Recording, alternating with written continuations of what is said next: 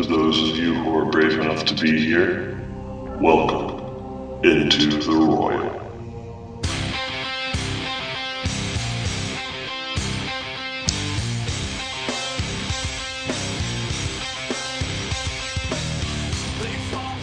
Hello and welcome to the very first podcast of Into the Roil. My name is Zach Mullinex. And my name is Warren Mullinex. And we'll be your hosts for this podcast. And for hopefully many others. So I guess to go ahead and get it out of the way is what this whole podcast is about and why you're listening to it. And what we're trying to accomplish. This podcast we created for the sole sake of taking the more difficult aspects of Magic, such as the metagame and deck brewing and all the theory that's involved there, that not everyone always wants to work with, and breaking it down and analyzing it and putting out the information that you really want as the player to play in the next major tournament or at your local F&M or wherever you decide to play. Mainly, to second what he is saying, to also include preparation. Preparation is such an important part of competitive Magic, and a lot of people do it improperly. There are steps that you can undertake that will better prepare you for any event that you may be competing in, and hopefully the knowledge that we have and information that we have will benefit you in the future. So this being the first episode, we hope to do this frequently. Once a week would be our goal, and that's 4 episodes a month. And with the rise in popularity of Magic the Gathering, once a week still may not be enough because the metagame changes so quickly. Now what I'll do is I'll turn it over to Zach to explain what a metagame is, and we can discuss what to do in metagaming and preparing for whatever metagame that you may have. Alright, so in case you do not know, a metagame is simply what you're expecting to play against. The game within the game. Trying to keep this as simplistic as possible, basically what you're trying to do if you're trying to metagame is to predict what your opponents are going to play before you even walk into the room. And the importance of knowing what the metagame is can determine everything from what deck you're playing to specifically which cards within that deck are you playing. You have to remember that if you're playing, in a serious and competitive environment, even something that, it could be your local F&M, you have 75 cards that you are saying, I'm willing to place money behind this and say that I will win with it. And if you walk in there with goblins into a bunch of, core firewalkers, then you're probably not going to come out on top. But if you walk in there, with the exact correct deck that manages to beat out your opponent, then your odds of winning are that much better. Now, that's not to say that you're going to walk in with the deck that just absolutely comes in and takes down every deck. That's impossible. I don't know of anyone who's ever done that. But it can't happen. There's too much variance to the game that we play. What you can do is, through proper metagaming, is to try to gain every advantage possible. And there's more than just having a deck of 75 cards. If there was simply a deck that consisted of those cards that just won because you played it, everyone would be playing it. So due to variance and other things, you have to prepare properly and predict properly to give you an advantage in whatever area that you might be playing, whether it be an F&M or a Grand Prix or a Pro Tour or a PTQ. A lot of your information will come through observation and experience. It doesn't take long to play in an F&M and discover pretty quickly what the local players are playing and what's popular. So understanding and observing what other Magic players are playing, where you'll be playing, is a step in the right direction to prepare properly, to gain an advantage, and to hopefully win. So, to give you a specific example, if any of you have been keeping up, we just had the opening day of Pro Tour Paris, and we are just now getting into Grand Prix Paris. This is, of course, for those of you who don't know, this is taking place on a Sunday. It's a magic weekend. There's a Pro Tour and a Grand Prix all occurring at the same time at the same place. So as I was saying, this is occurring on Sunday, the 13th of February. So we don't know exactly what's happening with the Pro Tour yet, the top 8 and everything, but we do know that there are 3 Cargo decks, or blue-white control decks. We have 1 Rogue Tezzeret Agent of Bullets deck. We have 2 Boros aggro decks, 1 green-white aggro deck, and 1 blue-white aggro deck. Now, in my opinion, that's a pretty balanced metagame right now, which is saying that you have, half of your metagame's control and half of your metagame's aggro. With 1 combo deck. I look at the green-white Holy Relic deck as a combo deck. But one important thing to take out of that is the fact that there are 3 Cargo decks in your top 8. Now, it's been a while since I've seen such a dominated control standard tournament, and at least from blue-white. And something to take away from that is that you can probably expect at your local next big tournament, where people are keeping track of what's being played and what's popular, what's working, that you're probably going to see some Cargo decks. If at least, probably about 30%. And if you're not familiar with what Cargo is, it's a blue-white control deck that runs Squadron Hawks. That's the original Cargo deck that was actually developed in Japan, and the Japanese player was working with Brad Nelson, who then shared it with Brian Kibler, and Brian Kibler took it to great heights. I think it was at Worlds, right? He went 6-0 at Worlds. Yes, Brian Kibler went 6-0 at Worlds. Brad Nelson went 3-3 due to some misplays and bad game choice, bad matchups. But the deck has been around since Worlds. You could say the blue-black control dominated Worlds, but hasn't really been popular or super dominant until about the past month or two, when Brian Kibler took it to a top 4 was it San Jose? I think that was Star City, Kansas City. It's Kansas City? Okay. So Brian Kibler takes it to a top 4, and it's really popular again. It doesn't show up for about another month, and all of a sudden we get Pro Tour Paris and Grand Prix Paris, and all of these Cargo decks are showing up. And in fact, Player of the Year Brad Nelson beat out Guillaume Matignon with a Cargo deck. So I can expect it to be very popular coming up soon. So for any of you, for instance, who are going to be playing in the Star City Open DC, like Warren and I are, I personally will be playing Cargo myself, and I easily expect that to be a very, very, very popular deck there. And now what you would do, we've been talking about metagame. So if you're going to be playing white-blue control, and specifically Cargo, rather than concentrating a lot of your focus and energy in the initial stages of preparation, concentrating that on beating goblins or Boros or other aggro decks, the first thing that you're going to want to do to properly metagame is develop your deck to beat the mirror. Cargo is going to be played heavily. So if you can't beat the mirror, which is going to represent a good portion of the field, you're going to have a very difficult time being successful with your deck. So the most important thing that you're going to want to do playing Cargo is to learn how, or to discover how, to beat the mirror.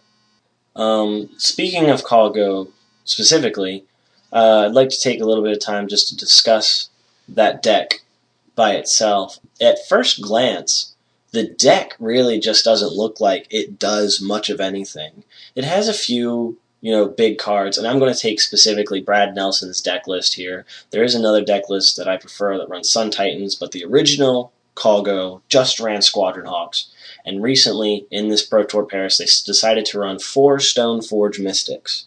Personally, I feel it's a great option, and as Warren will begrudgingly tell you, was suggested in September but not listened to. By me. The original Cargo list ran 4 Squadron Hawks, no Stoneforge Mystics, no Sword of Feast and Famine, no equipment, no Sun Titan, just Squadron Hawk, and it did well. But when I originally saw the Cargo list, I felt it was missing some components in that, yeah, it could beat down with the Squadron Hawks, but it could be a much more aggressive deck with modification by including Stoneforge Mystic and the equipment package. I originally had tweeted that information out that Stoneforge Mystic would be a great addition to the deck. I was told that adding Stoneforge Mystic to Kalgo doesn't do what the deck is originally designed to do. With 3 entries in the top 8 at Pro Tour Paris, I think we can officially say that the Stoneforge package is indeed what the deck wanted. Now, one of the really big debates with Kalgo is actually not the win condition or anything else. It's the counter spells that they run. A lot of Kalgo builds run roughly 9 counter spells, and the big issue that they have is how many copies to run of Mana Leak and how many copies to run of Spell Pierce. Now, if you ask, at least in my opinion, I don't mind 4 Spell Pierce, but I personally think it's too much. And that 3 and 3, 3 Spell Pierce, 3 Mana Leak, is the much better option versus the 4 and 2 that's being run with the current Kalgo build. It's 4 Spell Pierce, 2 Mana Leak. Yes. In the current build. And I personally am running 3 and 3 and 1 Deprive, and I'm choosing to run a few other different things, but that's another topic altogether. Oh, we can actually stay there. I think since Kalgo is such a big part of the current meta, the counterspell variants that are being run, I think it's an important issue. I personally like Deprive a lot, especially to get Spreading Seas off of a land that you have. Granted, it's only a one of, but I think having 3 Spell Pierce and 3 Mana Leak in the main, with 1 Spell Pierce and 1 Mana Leak in the sideboard, gives you greater diversity and flexibility in approaching other decks, and it's great for the mirror. I know this podcast is called Into the Roil. That is a card. It's just coincidental, but it's a card that I think Kalgo should try to be packing in the sideboard for the mirror match, because running Oust is great, but it doesn't do a whole lot for Gideon. And being able to Into the Roil Gideon back to your opponent's hand, or Into the Roil a Squadron Hawks, if they have a sort of Feast and Famine, is incredibly important, because the engine that Kalgo wants to run is to untap their lands at the end of the attack phase. And a great way of preventing that is Into the Roil and then hard counter with Deprive if it's being run. But Into the Roil and a Gideon is a really important piece in winning the mirror match. I have in my hands, obviously you can't see, but I have in my hands 4 cards that I am running that I personally feel are very important cards for this deck, though they are not currently being run. The first and foremost is one that is being run right now in certain of them, and it is Sun Titan. If you don't know the card, it's one of the Titans from the M11 set. It's the white one. It's 4 white, a 6/6 with vigilance, and when it enters the battlefield or attacks, you can return a card, or a permanent card, with CMC, converted mana cost, 3 or less from your graveyard to the battlefield. Now, immediately most people are thinking, you're probably thinking the same lines I am, return a destroyed sword or Squadron Hawks that got killed. But the crucial part of the card is not actually getting a creature back, but it's getting your lands back. Tectonic Edge is a card that you basically play like a spell, but it is a land, which means it has no converted mana cost, but it is still a permanent, meaning that you can bring it back with a Sun Titan. And that's a card you know you're going to lose over the course of a match. But when you know that you get it back after you play a card, you have really no fear of getting rid of your opponent's man lands or their own Tectonic Edges. They can't get it back, but you have now a recurring engine of just Tectonic Edges coming out, of land destruction. Yeah, and keeping them on 4 lands, which prevents them from activating their colonnades, and control always needs mana and a lot of it, no matter what the control colors are, whether it's blue black or historically white blue. One of the things that I feel that I'm good at is not necessarily deck building, but deck tweaking and deck modifying and looking at how things are being run and trying to improve upon them. One of the things that I find that would help Calgo in the mirror is, first of all, to run one forest main deck that they can fetch with Misty. And that lone forest is used for Wall of Tanglecord. And if you bring in, if you have, let's say, 3x Wall of Tanglecord in the sideboard, it's going to help you in any aggro matchup.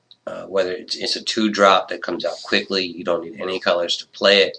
So if you hit a Tectonic Edge in an island, or a Tectonic Edge in any of your dual lands, you can quickly get it out on turn 2, prevent Goblin Guides or any other cards or aggro creatures from getting damaged. Now, some people might say, well, why don't you just run Wall of Omens? Well, the thing is, if you have one forest in the main deck, in your mana base, it's not going to deter you from being blue-white. It's still what you are. I won't even consider it being a 3-color deck. The lone forest is there to activate Wall of Tanglecord to prevent Squadron Hawks from getting through. You can just simply tap that green land, prevent Squadron Hawks from doing any damage at all. It's an 0/6 creature. I think it's great sideboard tech for the mirror match. That not only helps you in the mirror, but it also helps you against aggro. I don't think it's what you want to run in the main deck, but it's definitely sideboard tech for the mirror match. I'm not sure how Zach feels about that. That's just my thoughts. I love Wall of Tanglecord by itself, and I know it's seeing a lot of extended play, but personally, I just don't feel that with the current meta, there's just enough spots in it right now for Wall of Tanglecord to be in the sideboard. The next card in my hand here is Everflowing Chalice. Now, that's a card that a lot of you have probably heard about before, back from the original blue-white control deck, back during Shards of Alara. It was used very heavily with Martial Coup to give that extra, 1 or 2 soldier tokens out. Right now, I feel the card is just too vital for both the aggro and the mirror match. Against aggro, it lets you get off the turn 3 Day of Judgment, the turn 4 Gideon.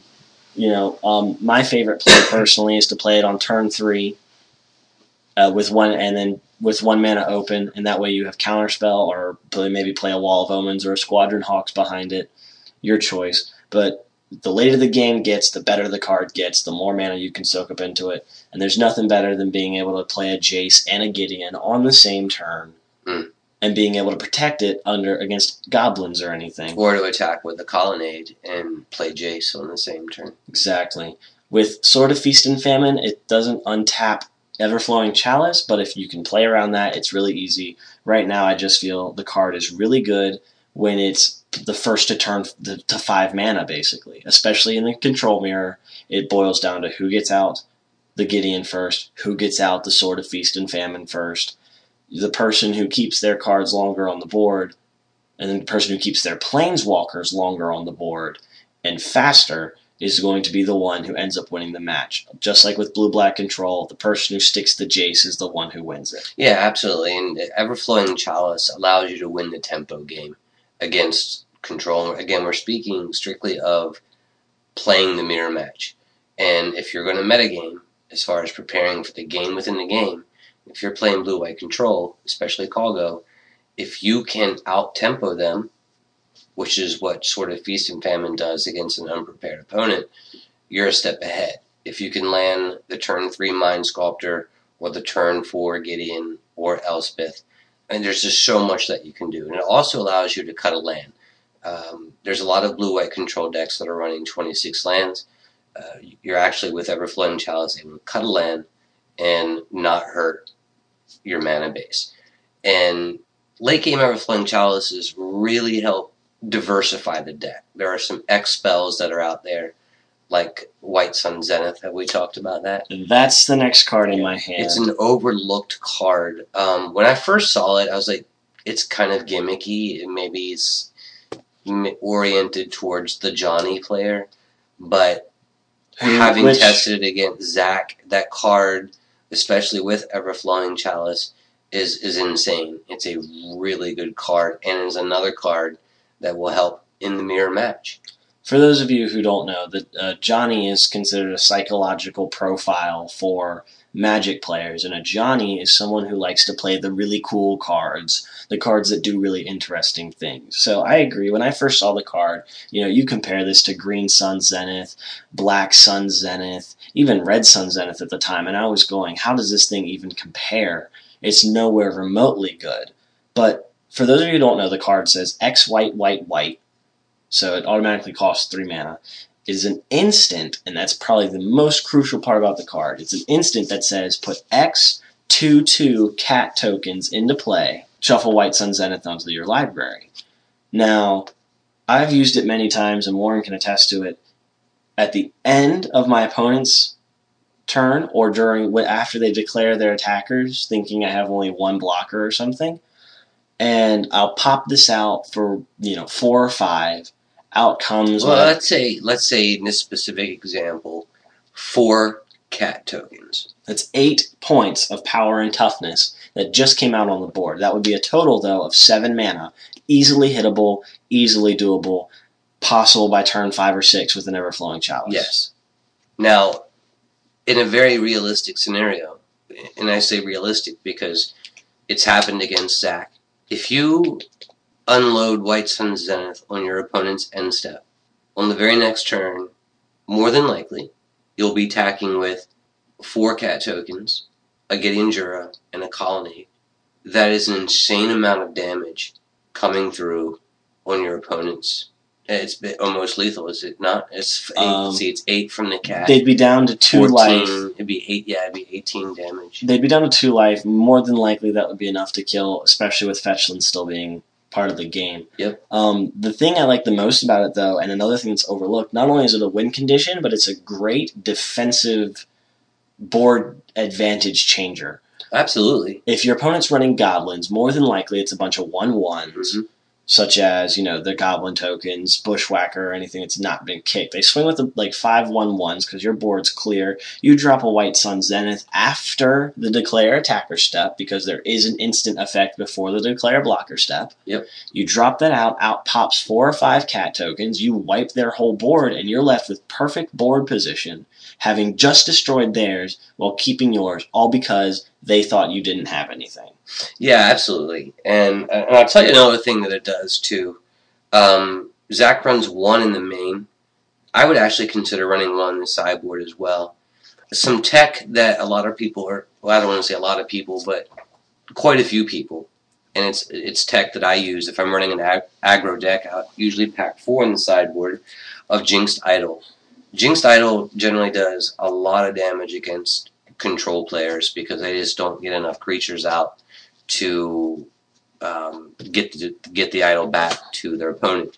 An early Jinxed Idol against control, say turn 2, will result in 10 damage, maybe 12 damage to the control player. Having a card like White Sun Zenith and Elspeth, but especially White Sun Zenith, gives a control player a lot of sack outlets to Jinxed Idol tech that's used against control. Not having White Sun Zenith hurts. Alright, and the last of these cards, and I'm just, don't believe I said this, all of these cards are main deck for me. So far we've had 1 Sun Titan, 2 Everflowing Chalices, and 1 White Sun Zenith. Here's another little one of, is a land, actually. It's Inkmoth Nexus. If you've been paying attention to the recent Tezzeret and the recent MBS news, Inkmoth Nexus is a very, very popular card, reaching right now for about $10 to $11. And for those of you who don't know, it's just a regular land that taps for 1 colorless mana, and you can pay 1 colorless mana to make Inkmoth Nexus a 1/1 artifact creature token with, well, not token, it becomes a 1/1 artifact creature with flying and infect. And that's a really crucial part here. Mostly we've been seeing this card with the blue-black Tezzeret decks, or in some little infect decks as a little evasion, little creature that you can get in pretty quickly. I like this card for 2 major reasons. One, it's an alternate win condition. And that's always important for control. A key part of any deck is being able to win from different angles. An aggro deck really is only going to be able to beat you by bursting down your life. However, my control deck can get you down to 0 with life-wise. They can get you up to 10 poison, or I can mill you with a Jace ultimate. And they can also equip the Inkmoth Nexus with equipment that they're currently running. So, some people might look at Inkmoth and say, well, it's a 10-turn clock. No, not really. We just made it a 4-turn clock. That only costs 4 mana to do that once you have that out there, assuming that you're also technically counting Inkmoth Nexus as a used mana. But if it's a Sword of Feast and Famine, the Inkmoth Nexus itself untaps and basically just gives you Vigilance on an infect creature, which is something that is very hard to get, and right now there's only one creature that does it, and it's not even worth playing in Standard. Yeah, it is a great utility card for control, and it gives the deck even more diversity. Alrighty, so we're going to move on to the sideboard here, and sideboards are basically a dime a dozen for every deck. There's always going to be a different sideboard based on what people are expecting to play. There's 2 ways to look at a sideboard. You can look at a sideboard as adding to your current, your main deck, or you can look at a sideboard as just specializing for other matchups. I usually look at mine as specializing. So for our 15 cards here, we have 1 Baneslayer Angel, which is a pretty obvious choice. It's going to be brought in against sometimes control, depending, but mostly against aggro for the life gain for the first strike, kill a bunch of creatures. It's hard to get rid of.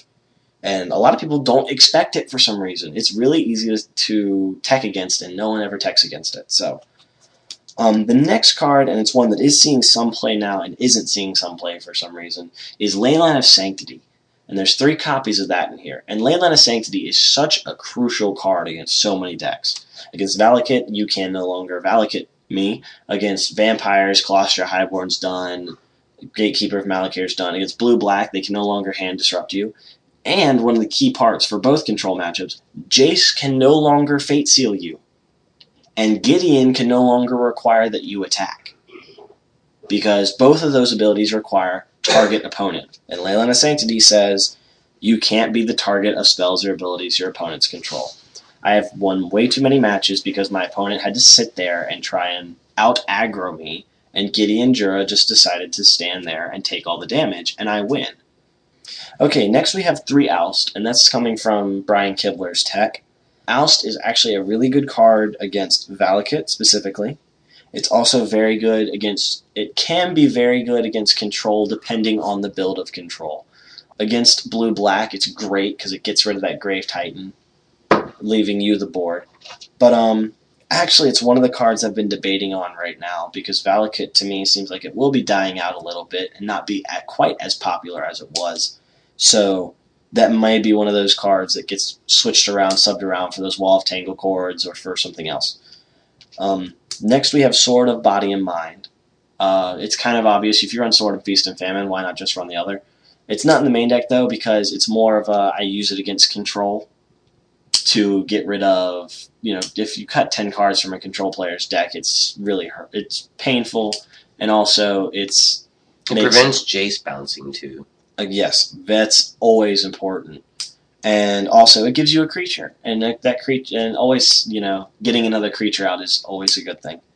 So the next card on the list here is Jace Beleren, or Baby Jace, as some of you may know him. And Jace Beleren, he hasn't been seeing a lot of play recently in any control deck. Even Blue-Black has decided to stop running him a bit, and I think it's just having him as just an anti-Jace killer. How many are you running? I am running 2 right now. Yeah, I think 2 is... A lot of people may run 1, but having... Back in the day, go back 5 or 6 months ago, when 6 Jaces were being run, I think having 2 Jaces in the sideboard and going into a 6 Jace deck versus the mirror is incredibly important. And also, as we can note, Jace Beleren is the only Planeswalker with a 3 CMC, and we have just talked about a certain Titan who likes to bring back 3 CMC cards from the graveyard. Yeah. So basically, if you run Jace Beleren and you have a Sun Titan on the board, you've just locked your opponent out of Jace the Mind Sculptor. Yep. Always important.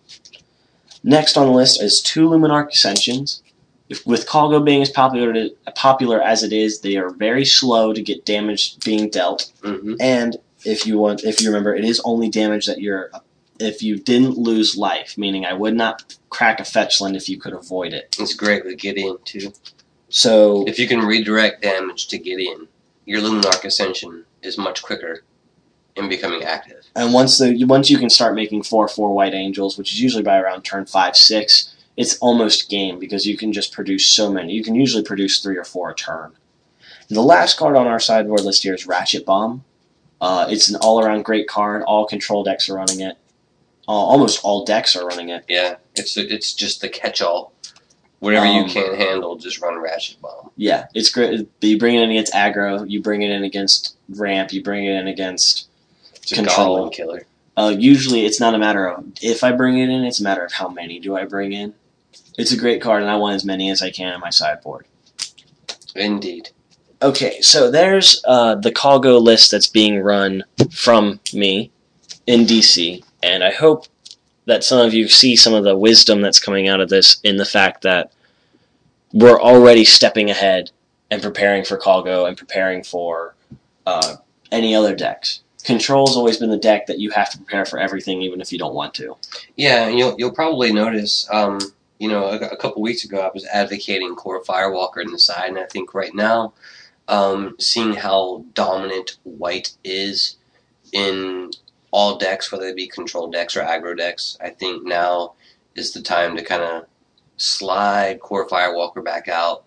If Red starts to become dominant again or makes a heavy splash, it's a red killer, but it's more pro-white than anything. There's more white and blue are just really, really dominant right now. Speaking of, I just want to take this moment to maybe have a little bit of discussion as to why the sudden shift from blue-black, which was so dominant in Worlds and all the tournaments after that, and now with MBS, all of a sudden we see blue-black just disappear off the face of the map. It did okay at Indianapolis, put 2 in the top 16, 1 in the top 8, but at PT Paris, there were, I believe, 100 blue-black decks, and there isn't a single one of those in the top 8, whereas we had 70 Callgo decks, and already 3 of those are in the top 8. Mm-hmm. So maybe, Warren will give us a little insight as to why blue-black has just effectively dropped off the map. Well, I think there's 2 reasons. I think blue-black has a difficult time dealing with red, whereas white has answers to that. They have blue-black control has a very difficult time redirecting damage. Anyone that's played with Gideon will quickly let you know how great that card is against aggressive decks. When blue-black control was dominant, the format was very slow. It was Valakut, some Boros was being run around. Boros does not swarm you. They get a creature here or a creature there. They like to equip. Blue-black had tools to answer that with Disfigure and other removal cards. But about 4 weeks prior to Paris, I was saying, you make the switch to white-blue. The format has become very aggressive. White had a lot more tools in dealing with a very fast, almost turbo-aggro format. But I think where blue-black fails and where white-blue shines is effective board sweepers. Black Sun Zenith is good. It's probably the best sweeper that black has. I do like Consume the Meek a lot, but there's simply no replacement to Day of Judgment, and especially a turn 3 Day of Judgment if you run Everflowing Chalice. Being able to hit Black Sun Zenith for 1 damage on turn 3 is okay, but even that doesn't stop Goblin Guide. They're still taking damage even though it's 1. So I just don't think they're properly prepared to deal with a turbo aggro aggressive format. It was fine against Valakut and slower aggro builds, but when the when the tournament scene picked up its aggression, I really, in my opinion, think Gideon was the answer to all of that. And I'm not sure how Zach feels about it, but I would ultimately say blue-black control's inability to effectively deal with board position until turn 6, when they got a Grave Titan out. But it was usually a little late by that point in time. I feel really that the biggest advantage blue-white has over blue-black is just the diversity and the amount of planeswalkers they have. If you look at blue-white, you have 5 planeswalkers versus blue-black's 3. I'm not counting double Jace here for a reason. I'm specifically referring to individual planeswalkers. For blue-black, you only have Jace. Jace the Mind Sculptor. Well, you could potentially run Liliana and Sorin. Yeah, he could. They don't see as much play. Wafu Tapo ran Sorin, didn't he? You have a 4-drop, a 5-drop, and a 6-drop. Now, when you switch over to the blue-white aspect, you have 5 planeswalkers that you can run. You have Jace the Mind Sculptor still. Mm-hmm. You have a Johnny Goldmane, who saw a lot of play when he first came out. It's still a good planeswalker. He's not as good as he used to be, but he combos really well with the next one, Elspeth Tirel. Mm-hmm. With all the token generation, the life gain. You have Gideon Jura, who's effectively just a game stopper.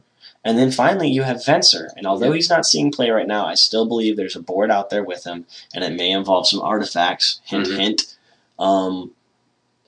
And when you put all 5 of those, if you just look at the diversity of blue-white planeswalkers versus blue-black planeswalkers, Agreed. And how, blue-white is going, if I don't play Elspeth, Gideon, and Jace, I'm doing something wrong. Mm-hmm.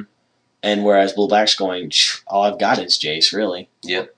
So blue-white's just ability to put out planeswalkers is just so much more than any other decks. Yeah. That it's really, when you play a planeswalker, it's basically just saying, I've just added 8 life, and this card is gaining life every turn. Yeah, I would say basically that the faster the format, better white-blue control is. The slower the format, better blue-black control is. At least that's what we saw over the last couple of months. That could be different now with cards like White Sun Zenith or the Stoneforge Mystic package. Maybe white-blue control was better in the longer game, but it seemed that blue-black control shined in a slower format. But, in summary, I think it's effective board sweeping, and Zach feels it's ineffective planeswalkers, and I think both sides are right, really, to be honest with you. So to wrap up this episode, we'll do a quick recap of what we went over. Be ready for your local metagame, know what you're going to be up against. It's one of the key fundamentals of Magic, and it's one of your biggest advantages to winning your games. Observation is such a big part of metagaming. Just observing what's out there. Be ready for Calgo. It's going to be played heavily at the next big event that you're going to. We gave you a little insight as to how that deck works and some little modifications of our own. If you feel like playing Calgo, take it as it is. Or send an email. You can email us at intotheroilpodcast@gmail.com. You can send us an email and we can give you some insight into how the deck's run and some of its weak points and some of its strong points. And that's for any deck, really. If you feel you have a rogue build or you're trying to figure out a way to make a build better, send it to us. We'll give you our advice. We'll give you how we feel on something, and you can take it for what it is, of course. We never say you should do this just because we say so. Right, absolutely. And the last thing, of course, is if you're planning on playing Control, we recommend blue-white over blue-black. Blue-black right now just isn't fast enough to compete with Goblins and Boros and even Calgo itself. Yeah, absolutely. And next week's episode will be on deck building for your metagame, which will be very interesting. And we hope that you enjoyed this particular episode and that you'll join us again next week. And signing out, I'm Warren. And I'm Zach. And this is Into the Roil. This has been an Into the Roil production. If you would like to contact us, you may email us at intotheroilpodcast@gmail.com. You may also visit our website, intotheroil.wordpress.com. Feel free to leave a comment at any time. Thank you again, and have a nice day.